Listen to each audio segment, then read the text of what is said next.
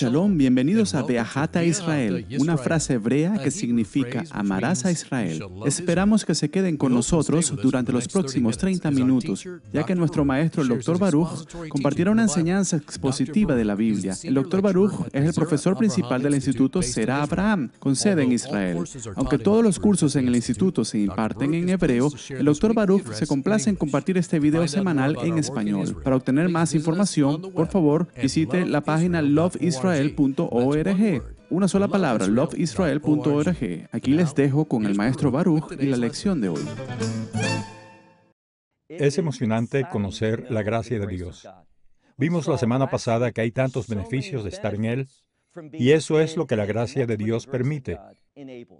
Nosotros estar en Él, con todos los beneficios. Vimos cómo la predestinación no habla de quién estará en el reino y quién no.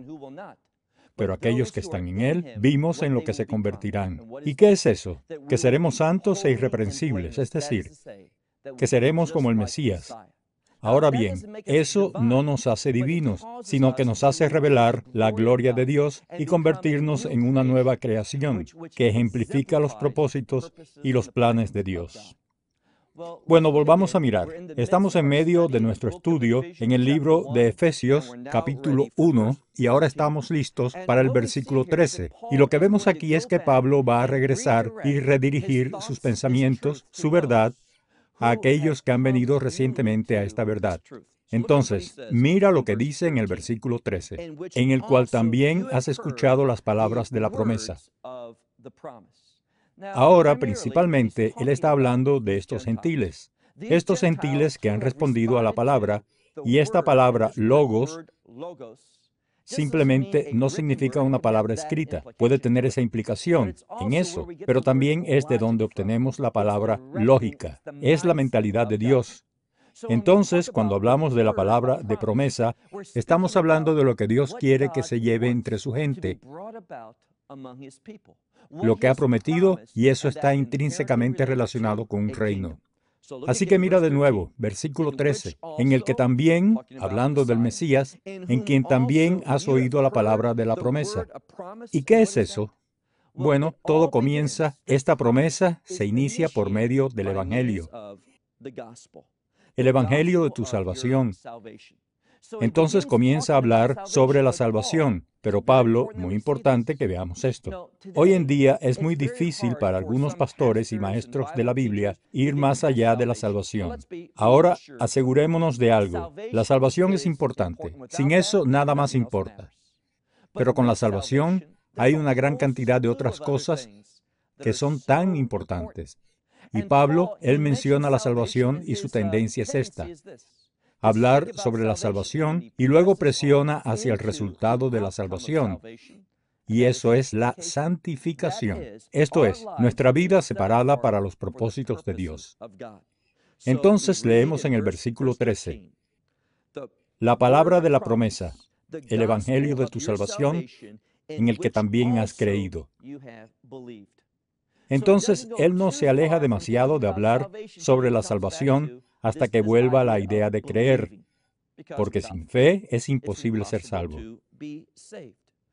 Entonces leemos, este evangelio de tu salvación en el que creímos, hemos sido sellados por el Espíritu Santo de la promesa. Ahora es la segunda vez que vemos a Pablo hablando sobre la promesa. Y si proviene de un origen judío, la promesa está relacionada con el pacto.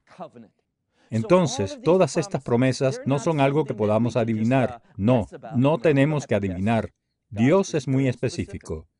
Podemos mirar todos los pactos y ver lo que Dios ha prometido, lo que Él va a traer. Pero todas estas promesas apuntan a un lugar, y ese es el reino de Dios. Y veremos esto en cuestión de minutos. Entonces, hemos sido sellados por el Espíritu Santo de la promesa. Versículo 14. ¿Quién es? Y es la palabra hebrea, simplemente lo traduce al griego, esta palabra erobón, que es la garantía. Ahora, ¿recuerdas que hace unas semanas estábamos hablando de Jonás y lo que compartió con la gente de Nínive? Como mencionó, el juicio sin ninguna promesa de escapar de eso. Y sin embargo, nunca buscaron, miraron, esperaron la gracia de Dios. Bueno, esa no es nuestra situación, porque el mensaje de Dios aquí es una promesa en la que se le ha agregado una promesa que Él garantiza. ¿Cuál es la garantía? Mejor aún, deberíamos decir, ¿quién es la garantía? Y es el Espíritu Santo. Él garantiza las promesas de Dios. ¿Quién es? Y está en lo masculino aquí. ¿Quién es la garantía de nuestra herencia? Y luego dice, para la redención. Ahora, ¿por qué lo menciona? De nuevo, esta es la segunda vez. Él habla acerca de la redención. ¿Qué aprendimos sobre la redención antes? La redención tiene que ver con convertirse en posesión de Dios. Dios se vuelve responsable. Él nos posee. Y eso es lo que Él quiere que comprendamos. La propiedad de Dios sobre nosotros está garantizada si tenemos el Espíritu Santo en nuestra vida. Y Él, el Espíritu Santo, es resultado de la salvación. Entonces, ¿por qué es tan importante esta redención? Porque me convierto por la compra. Hablamos de eso, por la sangre del Mesías en la posesión de Dios. Y por lo tanto, lo soy. Y muchas personas evitan esto, pero es verdad. Estoy eternamente seguro. ¿Por qué? Dios me posee. Y Él promete una vez que se hace el pacto. Él promete nunca dejarme o abandonarme. Y a lo que podríamos recurrir es en el libro de Romanos, donde Pablo dice que esta seguridad se ve en la fidelidad de Dios a su pacto con Israel. Ahora, individualmente, aquellos que realmente no aceptaron ese pacto, aquellos que no ejercieron esa fe, se perdieron. Pero Israel como un cuerpo va a ser salvado. Y de la misma manera que Israel, esas promesas se realizarán. Podemos estar seguros de que nuestras promesas de salvación, nuestra promesa de vida eterna, el reino, Dios no lo abandonará. Él no lo abandonará. Él no lo perdonará. No va a deslizarse entre sus dedos. Estamos eternamente seguros. Entonces leemos en el versículo 14, que es la garantía, el Espíritu Santo de nuestra herencia para la redención. Y luego usa ese término, uno diferente, pero significa lo mismo. Esta posesión, esta adquisición para la alabanza de su gloria. Ahora, ¿por qué dice eso? Esa es la tercera vez que menciona la alabanza de su gloria. El hecho de que yo, un pecador, alguien que estaba involucrado en todo tipo de cosas que no deberíamos hacer, el hecho de que puedo convertirme en la posesión comprada de Dios, que Él pueda hacer que su nombre more en mí, que Él se asocie conmigo y yo con Él. Esta relación de pacto, todo eso debería traer una cosa, la alabanza de ¿qué? De su gloria. Es decir, su presencia se ve en nosotros. Y eso es una cosa glorificante, una cosa digna de alabanza. Versículo 15. Por eso, esto es lo que dice. Debido a esto, también escuché. Ahora lo que está diciendo es esto.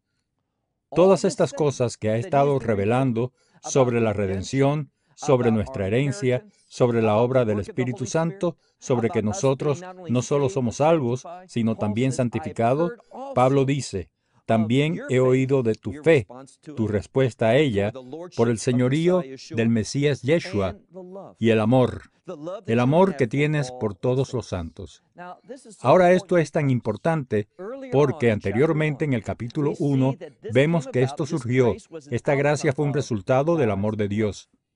Y ahora estamos viendo que el mismo amor se transfiere, no solo permanece en Yeshua, sino que también se transfiere a nosotros para otros. Y eso es lo que aprendimos hace unas semanas, que a Jonás le faltaba. Él había llegado a creer que había un Dios, pero él no había recibido ese amor del Evangelio, esa gracia que produce la transformación. Y Pablo dice que debido a esta misma experiencia que él ha recibido, porque está sucediendo en la vida de esta congregación en Éfeso. Él dice, versículo 16, no ceso de dar gracias por ustedes. Hago mención de ustedes en mis oraciones. Verso 17, para que el Dios de nuestro Señor, el Mesías Yeshua, el Padre de la Gloria. Ahora, ¿por qué usa ese término, el Padre de la Gloria? Porque Él quiere que comprendamos que la fuente, que la manifestación de la gloria de Dios, viene por causa de Dios en nosotros. no es algo que sucede por lo que somos, pero más bien en quién nos convertimos. Nos convertimos, y pensemos en esto, nos convertimos en hijos del Dios viviente. Imagina eso, que nos convertimos en posesiones compradas de un Dios santo. Y Él dice, por eso, mira el versículo 17, para que el Dios de nuestro Señor Mesías Yeshua, el Padre de la gloria,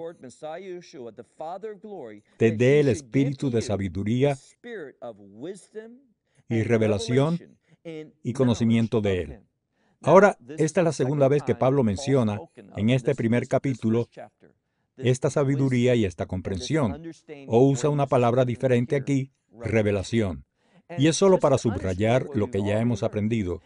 Y esto es que no somos salvos para el único propósito de vivir en el reino, cuando muramos o cuando el reino venga. Pero Dios nos equipa con sabiduría.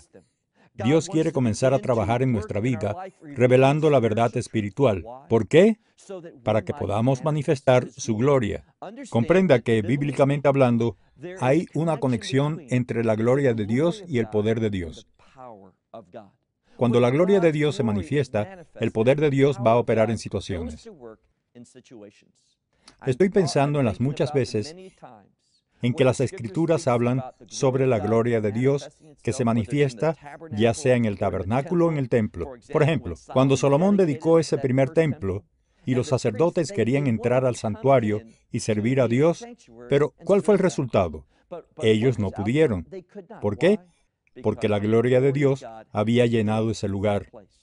Entonces, cuando la gloria de Dios se manifiesta, Dios está trabajando en una situación, y su gente se convierte en receptores de grandes cosas. Dios funcionando en nuestra vida. Ahora mira conmigo el versículo 18. Aquí otra vez, la salvación no es el final del juego. La salvación es fundamental. Es el comienzo. Ahora, ¿por qué digo eso? Verso 18. Iluminando los ojos de, muchas Biblias dicen entendimiento, pero es la palabra cardia. ¿Qué es? Bueno, es corazón. El corazón, bíblicamente hablando, no es ese órgano que bombea sangre, es más que eso. Corazón es ese proceso de pensamiento. Y Dios quiere, y esto es lo que está diciendo aquí, es eso a través de una experiencia de salvación, a través de cuando la gloria de Dios se manifiesta en esta situación. También hay iluminación de la verdad espiritual, y esa verdad se transforma, cambia. Y es por eso que leemos en el versículo 18, para que ilumine los ojos de tu corazón, que puedas tener la iluminación de tu proceso de pensamiento, que puedas ver las cosas de manera diferente, que podrías relacionarte con las cosas de manera muy diferente, que pueda iluminar los ojos de tu corazón para tu conocimiento. ¿Cuál es la esperanza de, aquí está, su llamado? Ahora es algo que muchas veces no pensamos, es decir, estamos ansiosos por ser salvos. Entonces decimos, genial, ahora estoy seguro de mi lugar en el reino de Dios. Y no solo eso, hay bendiciones. Y comenzamos a pensar en Dios bendiciéndonos, que ahora podemos orar de una manera efectiva, que Dios escucha, sin duda, nuestras oraciones. Recuerda esa palabra, oye, Dios. Él puede escuchar de cualquiera las oraciones, Él puede responder a cualquiera sus oraciones, pero para el creyente, nuestra vida de oración está en una mejor posición, porque Dios no tiene que escuchar eso como respuesta a la oración no regenerada. Dios puede ignorar eso. ¿Puede Él oírlo? Sí, pero Él no tiene que responder. Pero para aquellos que tienen una relación de pacto, aquellos que se han convertido en la posesión comprada de que somos suyos, a ellos Dios se vuelve responsable. Y eso es que Él obra su voluntad, sus propósitos en nuestra vida. Y es por eso que leemos en este pasaje de las Escrituras. Dice, que Él nos haga saber cuál es la esperanza de su llamado. Ahora, ¿con qué dije que estaba relacionada la esperanza bíblicamente hablando? Promesa. Y la palabra que muchas veces olvidamos es la palabra llamado. Una y otra vez en este pasaje de las Escrituras, Pablo no está mirando la salvación como una realidad futura. Algunos esperan que abandonemos este mundo cuando sea y entremos al reino.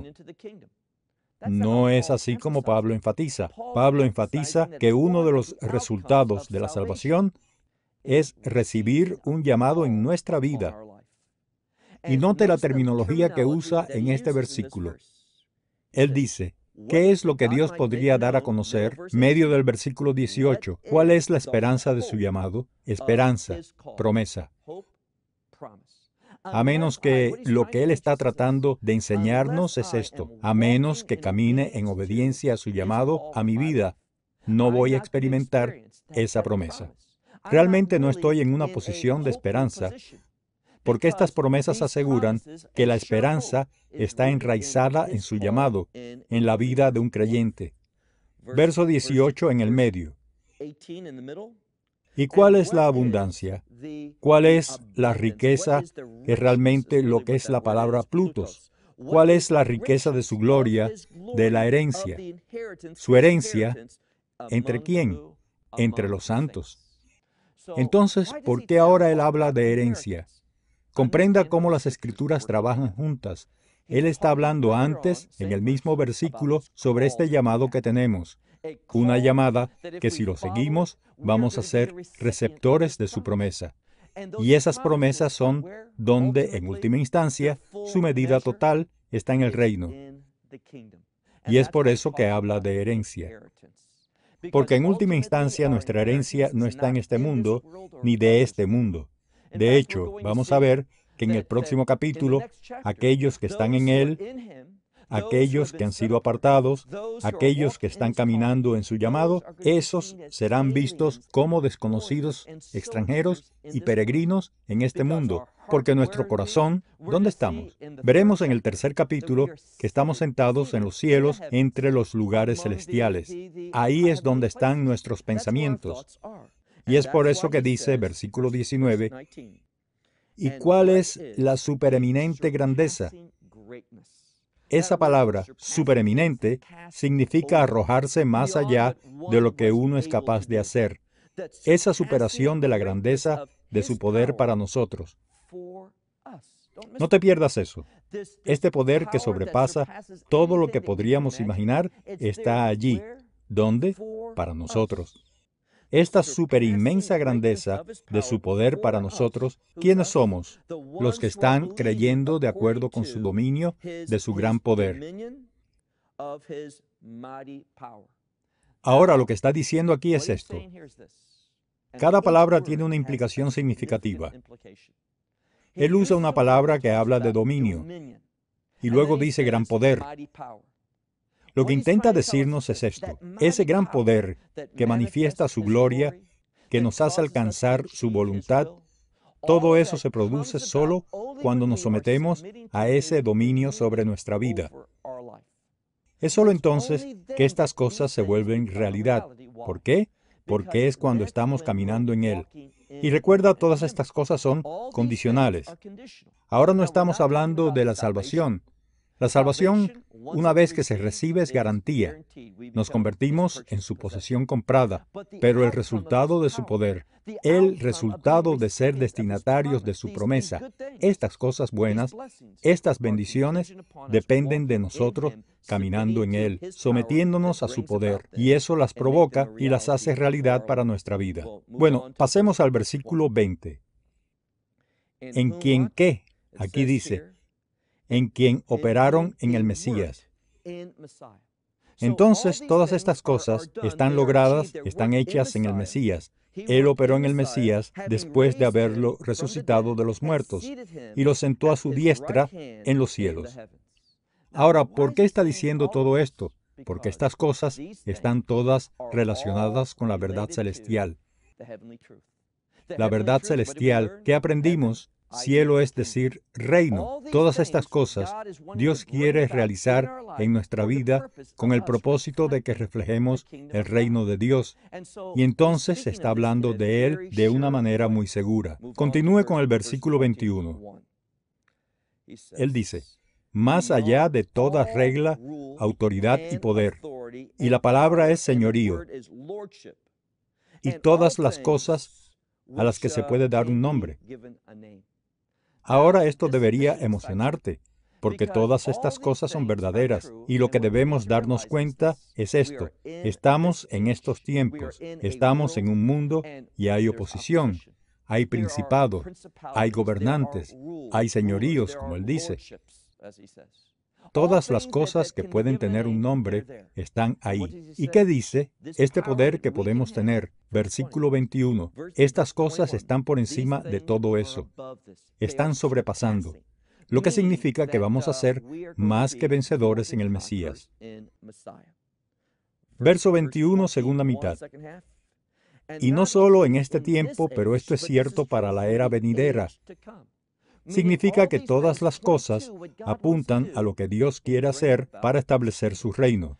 Es decir, lo que logramos, esas promesas, que produzcamos por la obediencia.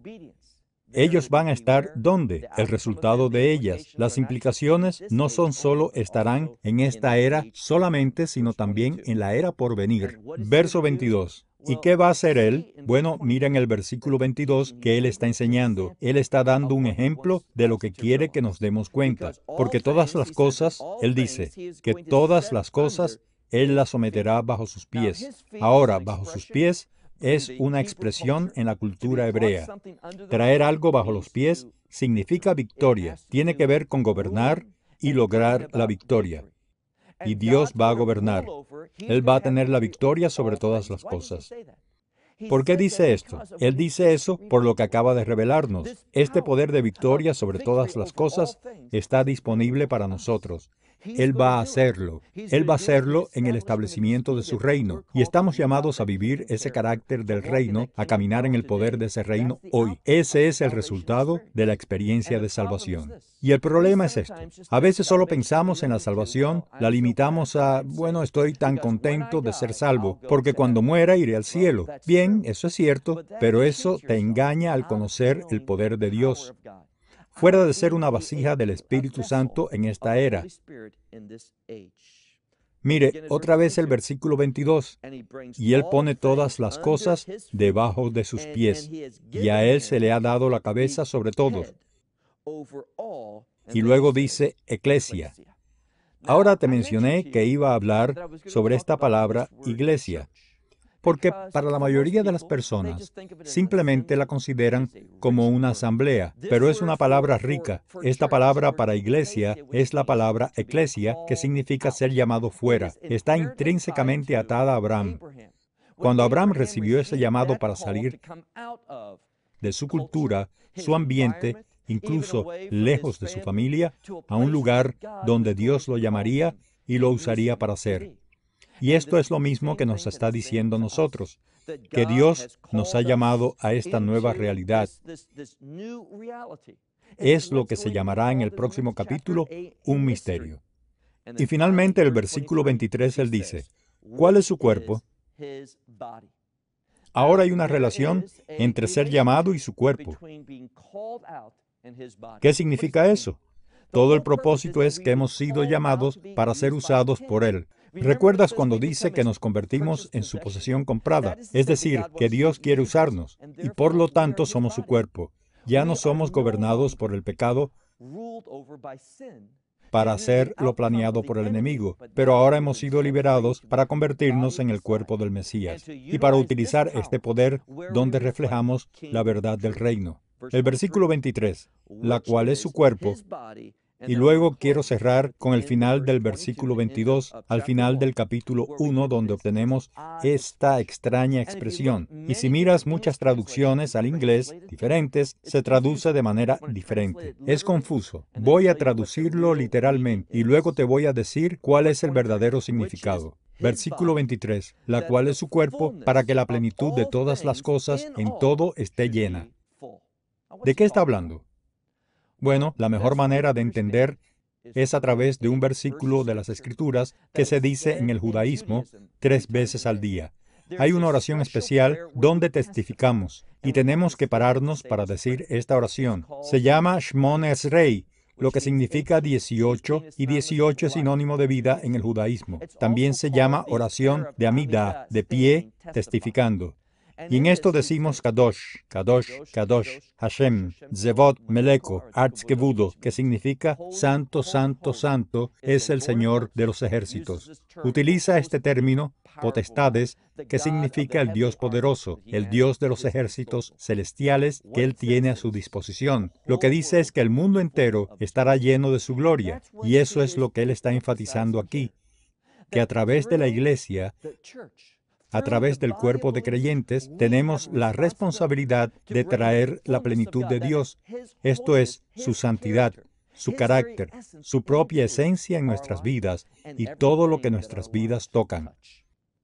Entonces, espero que lo veamos. Cuando Pablo está hablando aquí acerca del creyente y acerca de la salvación y acerca de la fe y acerca de la gracia de Dios, es para moldearnos para ser sus siervos, para ser utilizados como vasos para traer un gran cambio en el mundo. La razón por la cual esta epístola a los Efesios es tan necesaria hoy, tiene tantas raíces teológicas, se establece por ciertos principios que solo el judaísmo manifiesta. Esa es la verdad bíblica que se encuentra en el Antiguo Testamento. Y cuando ponemos esto a un lado y no entendemos la perspectiva de la que Pablo nos escribe, ¿cuál será el resultado? Que nos perdemos de lo que Dios quiere hacer con nuestra vida. Pablo está emocionado. Él va a compartir muchas cosas nuevas con esta congregación sobre por qué está emocionado, porque han llegado a ser creyentes. Pablo conoce el resultado de la fe y él sabe que no se trata de que cuando morimos entramos en el reino de Dios. Es mucho más. Es la oportunidad de ser usado por Dios para ser sus siervos fieles, para hacer el trabajo espiritual. Es decir, el trabajo del reino, para provocar un cambio en las personas. Y cuando pasemos al capítulo 2, vamos a ver una gran transformación que va a suceder. Pablo terminó este primer capítulo con la palabra eclesia, aquellos que son llamados la iglesia, y lo que va a hacer en el capítulo 2 es definir quién es esta congregación. ¿Quiénes son estas personas que han sido llamadas? ¿Cómo deberíamos entenderlos? ¿Y cómo funcionan en este mundo? Y cuando no comprendemos estos principios, el resultado, bueno, el problema es que no va a haber un resultado. Dios no se moverá cuando fallamos en nuestra comprensión de la verdad teológica. Cuando ignoramos las doctrinas bíblicas, nos deja vacíos. No nos da el marco para entender la vida que nos está llamando a vivir. Bueno, estoy fuera de tiempo. Hasta la próxima semana, cuando pasemos al capítulo 2, este gran capítulo de la epístola de Pablo a los Efesios. Esperamos que se haya beneficiado del mensaje del día de hoy y lo comparta con otras personas.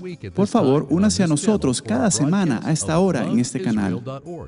Para mayor información, visítenos en la página web loveisrael.org. Allí encontrará artículos y numerosas conferencias realizadas por Baruch, enseñanzas en forma de video que pueden ser descargadas o vistas online. Hasta la próxima semana. Que el Señor les bendiga en el nombre del Mesías Yeshua, que es Jesús. Shalom desde Israel.